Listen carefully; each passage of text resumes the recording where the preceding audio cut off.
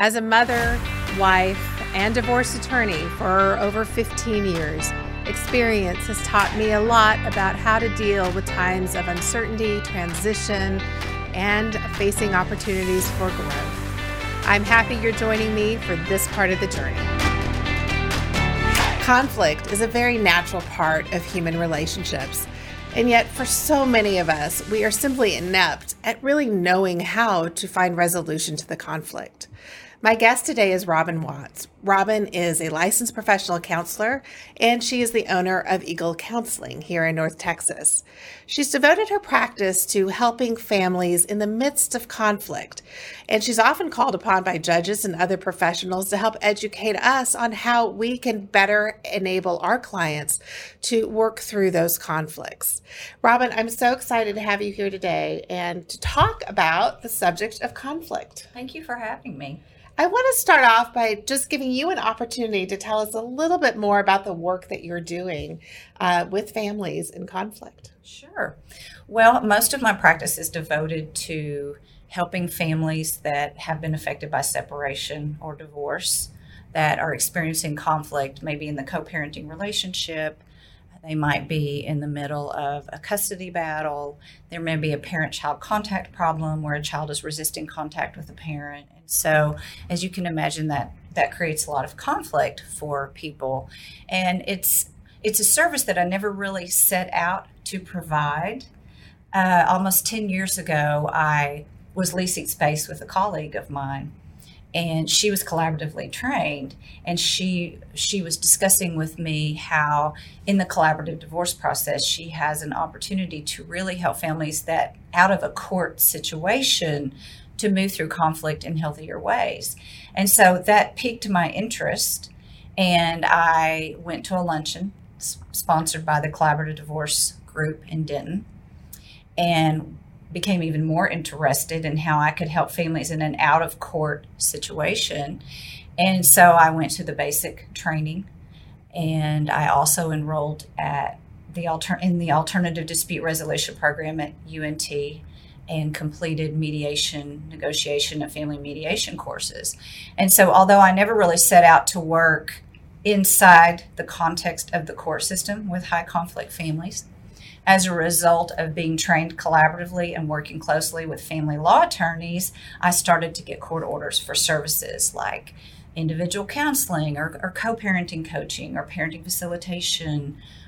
I do lots of work now in family reunification services where, for whatever reason, children have possibly become triangulated into the conflict, and now what was once a healthy parent-child relationship has now become fractured. So although, again, that was never really my intent to work in the courts, I would say probably 98% of my practice is a combination of litigating families or collaborative divorce. That's cases. So interesting. And I love how the path just sort of opened up for you as you started walking through it. It's a similar experience for me. But I want to let's go and talk about actual conflict to Sure. really kind of destruct what is conflict and where do we see it escalating and what in talking about tools to kind of de-escalate it. So I'll just give you an opportunity. First of all, how do you as a professional define conflict? That's a great question. I define conflict as behaviors. Conflict is really how you manage conflict or the tactics that you use to problem solve and to get your point across to other people. And so I differentiate between constructive conflict behaviors or tactics and destructive conflict behaviors or tactics. And there's a difference. And then, of course, there's the place in between where, as humans, sometimes we use a little bit of both. Because we're human. But what's healthy is that if we're going to lean toward one side or the other, to lean toward the side of constructive. And constructive conflict is characterized by the ability to stay grounded and in the connection zone, kind of like you and I are right now. I mean, nobody's triggered, nobody's buttons are pushed, you have good eye contact, your body language is relaxed. When folks come into my office with that kind of demeanor, I know that they're not in the conflict zone necessarily. And so constructive conflict, to answer your question, looks like the ability to stay grounded, to consider multiple perspectives, to be a flexible thinker, to recognize when we're about to become emotionally dysregulated and manage that before it transitions into extreme behaviors, to do a self-check. And a self-check means that I'm aware of myself, of space, time, the people around me. It's a really grounded, balanced place. I call it the connection zone. Destructive conflict, on the other hand, is characterized by blaming behaviors, an escalation of behaviors that we know are driven by intense emotions, defensiveness, criticism, contempt, accusatory language, aggressive body language, stonewalling, which others may call freezing somebody out, which is really an avoidant coping mechanism. So there's a lot of literature out there to teach us about what the difference is and how to teach families how to understand that so they can apply that to how they do family relationships. One of the things I think is so challenging about conflict, just as a human being, with my own personal experience in dealing with conflict, is how reactive it is in that moment. The kind of the biology takes over, and when you are aware, it still can be hard to control your own natural responses in that moment. Can you kind of explain to us a little bit about maybe the physiology of what's happening in conflict? Sure, I would love to. So as a clinician, there's a theory behind what you just mentioned called polyvagal theory. The clients that walk into my office really don't want me to talk to them about polyvagal theory, because they're not going to remember that. But we as clinicians know the science behind that. And polyvagal theory is what most people know as the fight, flight, or freeze response. Right. And so the fight, flight, freeze response is an adaptive coping mechanism that has evolved from the evolution from years ago, just needing to survive. And so the fight, flight response is a place of mobilization. Our sympathetic nervous system has hijacked our ability to understand the consequences of some of our decisions. And the fight or flight looks like name calling, hitting people, shoving people, slamming doors. It's a very visible place of becoming emotionally dysregulated. And the opposite of fight or flight is the freeze response. So not big enough to fight you. I can't outrun you. This isn't working for me. And when I'm talking to kiddos about it, I call it the tornado response. Over here is the freeze response. And this is a place of immobilization. This is a place where the parasympathetic nervous system is guiding our thinking and our feeling. And it looks like a place of numbness. It's a place of isolating, of avoiding, of withdrawing. And I talk to kids about the turtle and the tornado, and they can understand that. And the interesting thing is that the more one tornadoes, the more somebody else turtles. And so what happens, particularly in high conflict family situations where there may be litigation present, is that parents often start to pathologize behaviors that are really just adaptive coping responses that were likely learned in childhood. As a child, if you grew up in a high conflict home, you may learn to turtle to keep yourself safe. And I have had kiddos in my office when I say, what are you? Are you a turtle or a tornado when you're in conflict or when you're having an argument with your parents? What's interesting is a kiddo may say, well, I'm a turtle, but what's on the inside, they're both really places of being emotionally dysregulated. They just look very different. The turtle could look very calm, like they have their act together, when their insides are just a mess. And this person over here that's tornadoing, it would be really easy to pathologize that person as they're just crazy. And often it's not about a mental health issue or pathology. It's about these are behaviors that we've learned that to cope or to adapt with things that we don't understand or we don't have a language to work through. So what I hear you saying is, I mean, really, they're survival Yes. at a very base level, and just that protective mode, whether it is the turtling or the tornado, but not pathology. Right. So what do we? So if somebody who's acting out as a tornado is not necessarily pathological, and same for the turtle, Right. How do we move that? How do we, that signals to me that there's hope Absolutely. for helping people move through those kind of behaviors. And so what is that? How do we do that? Well, so I start off in my office by talking to people about how we are going to set them up to have learning conversations. And a learning conversation requires first that you avoid the truth assumption. Okay, what's the truth assumption? The truth assumption is that I'm right and you're wrong. All right. Or that my reality is the only reality that's true.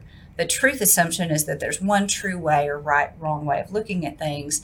And what I find when I have parents and children that are willing to come into my office and do the deep work of cultivating self-understanding and emotional awareness and awareness of themselves and others is that it's often not about being right or wrong. It's about what's important to people. Mm-hmm.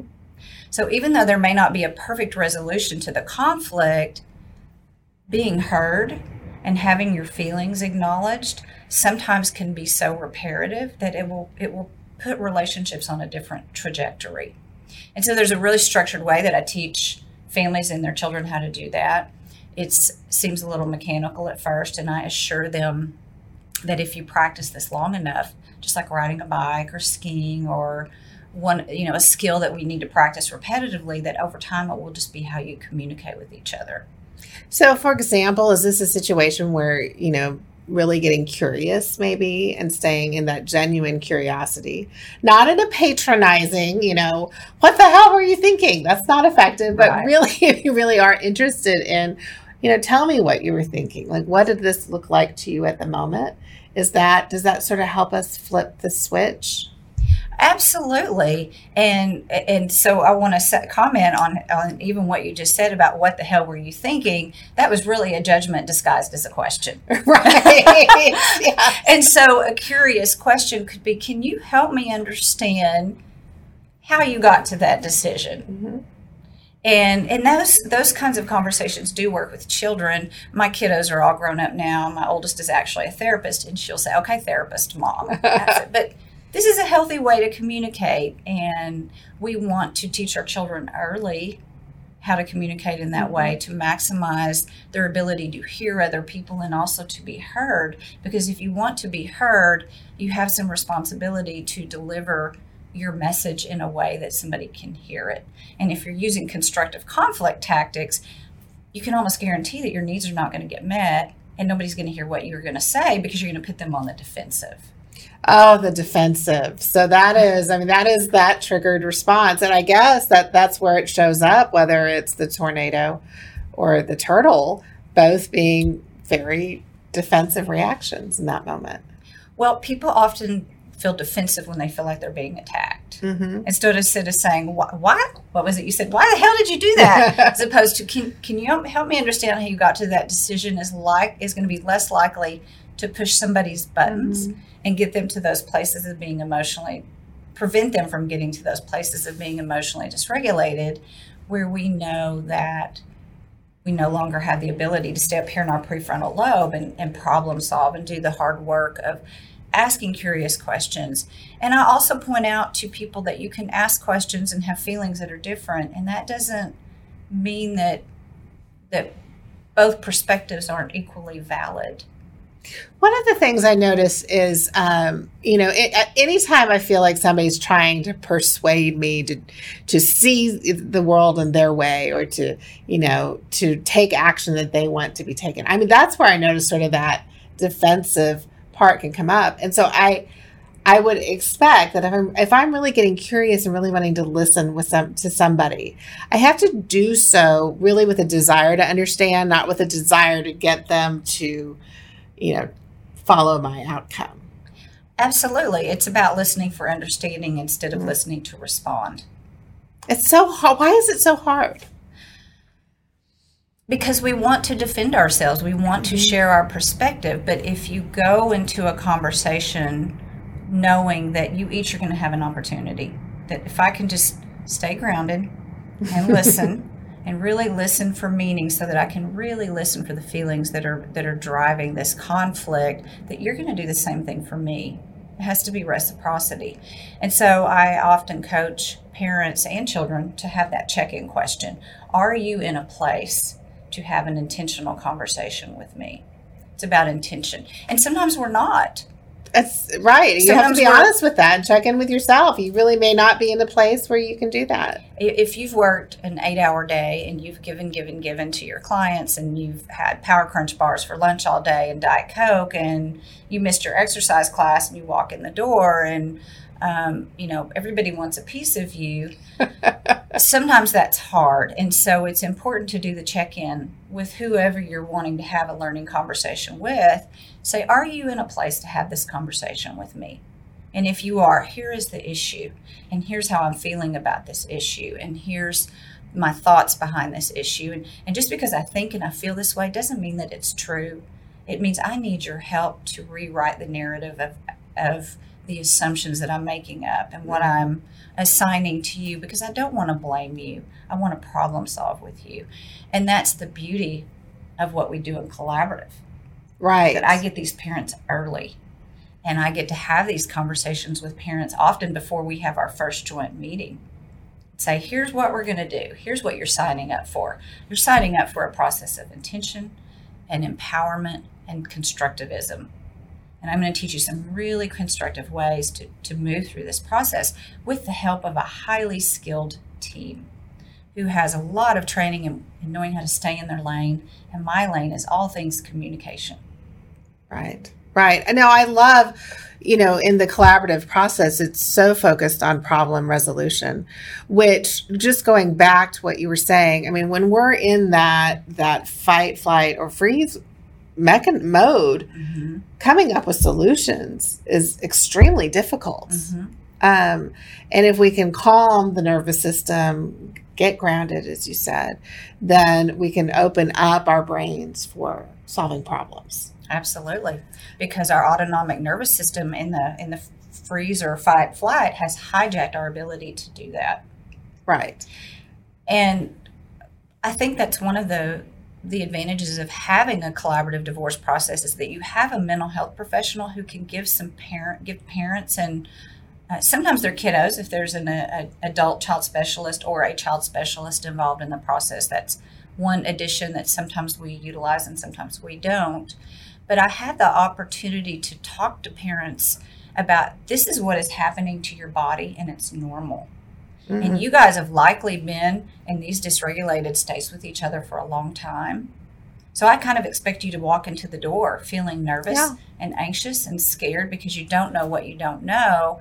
And as an MHP, I'm really good at bringing people to this place of redirecting them and rephrasing.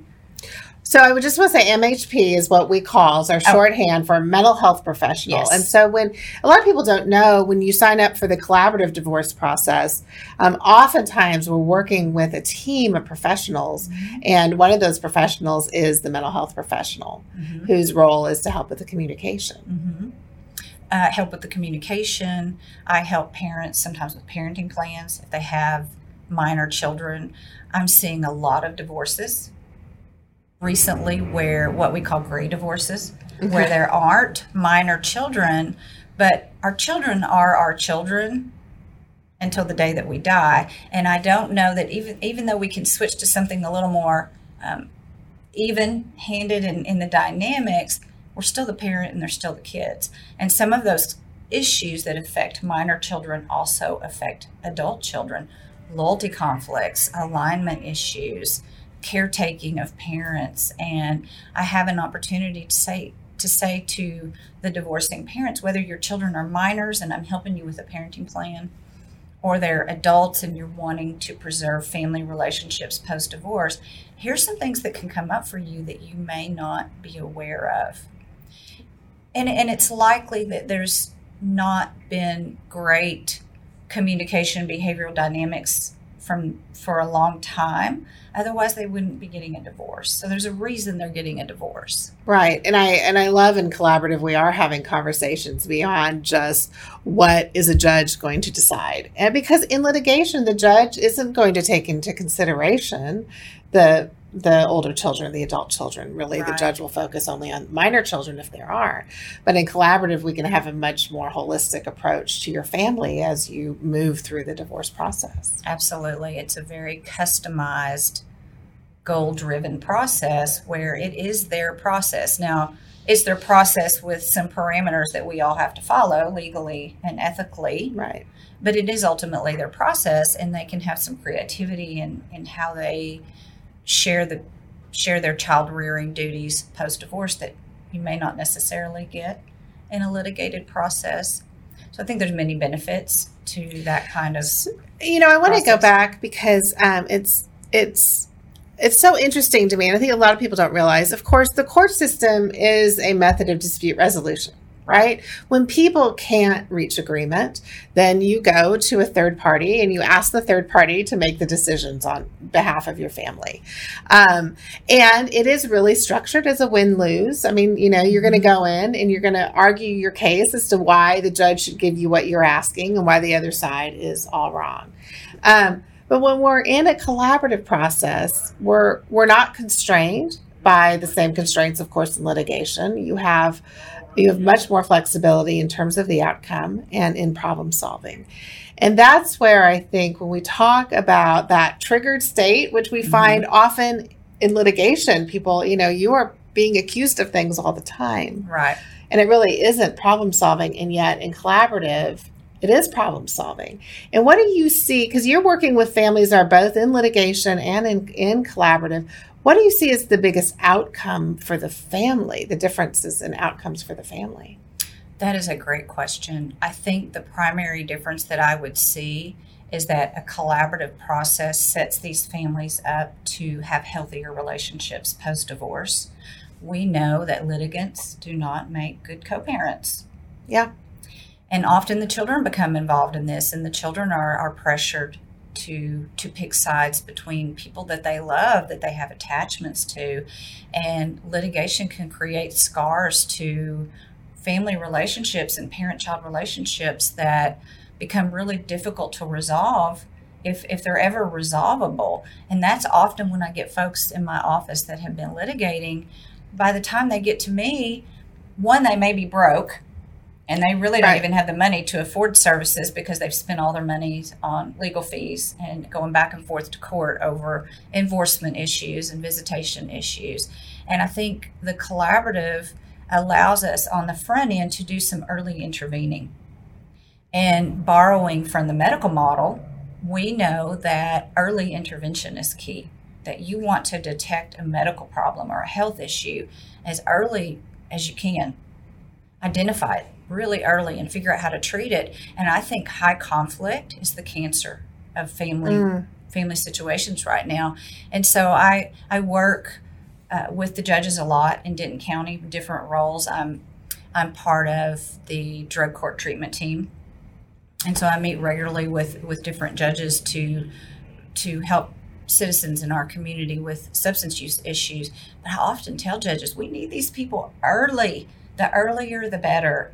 And so I love it when attorneys early in the process, even if it is a litigated process, sometimes will send me people and say, emotions are raw. We really need your help to facilitate a process where these clients are able to stay in this litigated process, which is what they've chosen to do, but to do it in a healthier way. So there's lots of different ways that mental health professionals that are trained in alternative dispute resolution methods can help attorneys, and it doesn't always require a court order. Most of my clients in my office right now are court ordered or part of the collaborative process. But there are numerous calls actually that I get from different people who say, my attorney said that I need to come work through your co-parenting curriculum. And I have a co-parenting curriculum. It's a 6-session curriculum that I work parents through. And I tell them at the beginning, I'm going to give you skills. We're going to do this over a period of 6 sessions. And at the end of the 6 sessions, if you still choose to shoot yourself in the foot, then that's on you. I've given you the skills, and you have a choice whether you apply them to how you do conflict in co-parenting or with your child or whatever the issue may be. That's great. I am so thankful for you taking time to come and talk today. And I just think, kind of as we wrap things up today, what is a message of hope you have for people maybe who are living in a high conflict situation with a co-parent? I think the message of hope is that you have a choice and you don't have to live in conflict. In the age of the internet, you could have college in your car essentially and listen to everything that I've said today. I'm sure could be found on the internet, and it's in the social sciences literature about family dynamics and family systems and conflict and high conflict. So there's a lot of resources out there. There's clinicians out there that are trained to really focus on the communication part of a relationship. And if that's your issue, find the clinician that's trained to meet your needs. Another thing I often tell parents in my office, if your kiddo fell off their bike and broke their arm, you're not going to take them to the dentist. Even though that dentist is really qualified and very knowledgeable, you're going to take them to somebody that specializes in the issues that you need treatment for. So it's the same in the mental health realm. I'm not the kind of therapist who really focuses on yoga to help my clients move through their problems. I'm pretty direct. I often, and I tell folks at the beginning, I may step on your toes, but I'm going to do it in a respectful and a kind way, because you're going to hear some things in here that might be hard to hear. Right. But if you want to improve, sometimes we have to hear those hard things and figure out how to have those difficult conversations. Growth can be so challenging. Growth is painful. But it is important to have a wonderful mental health professional who's helping you navigate that. You shouldn't have to do it alone.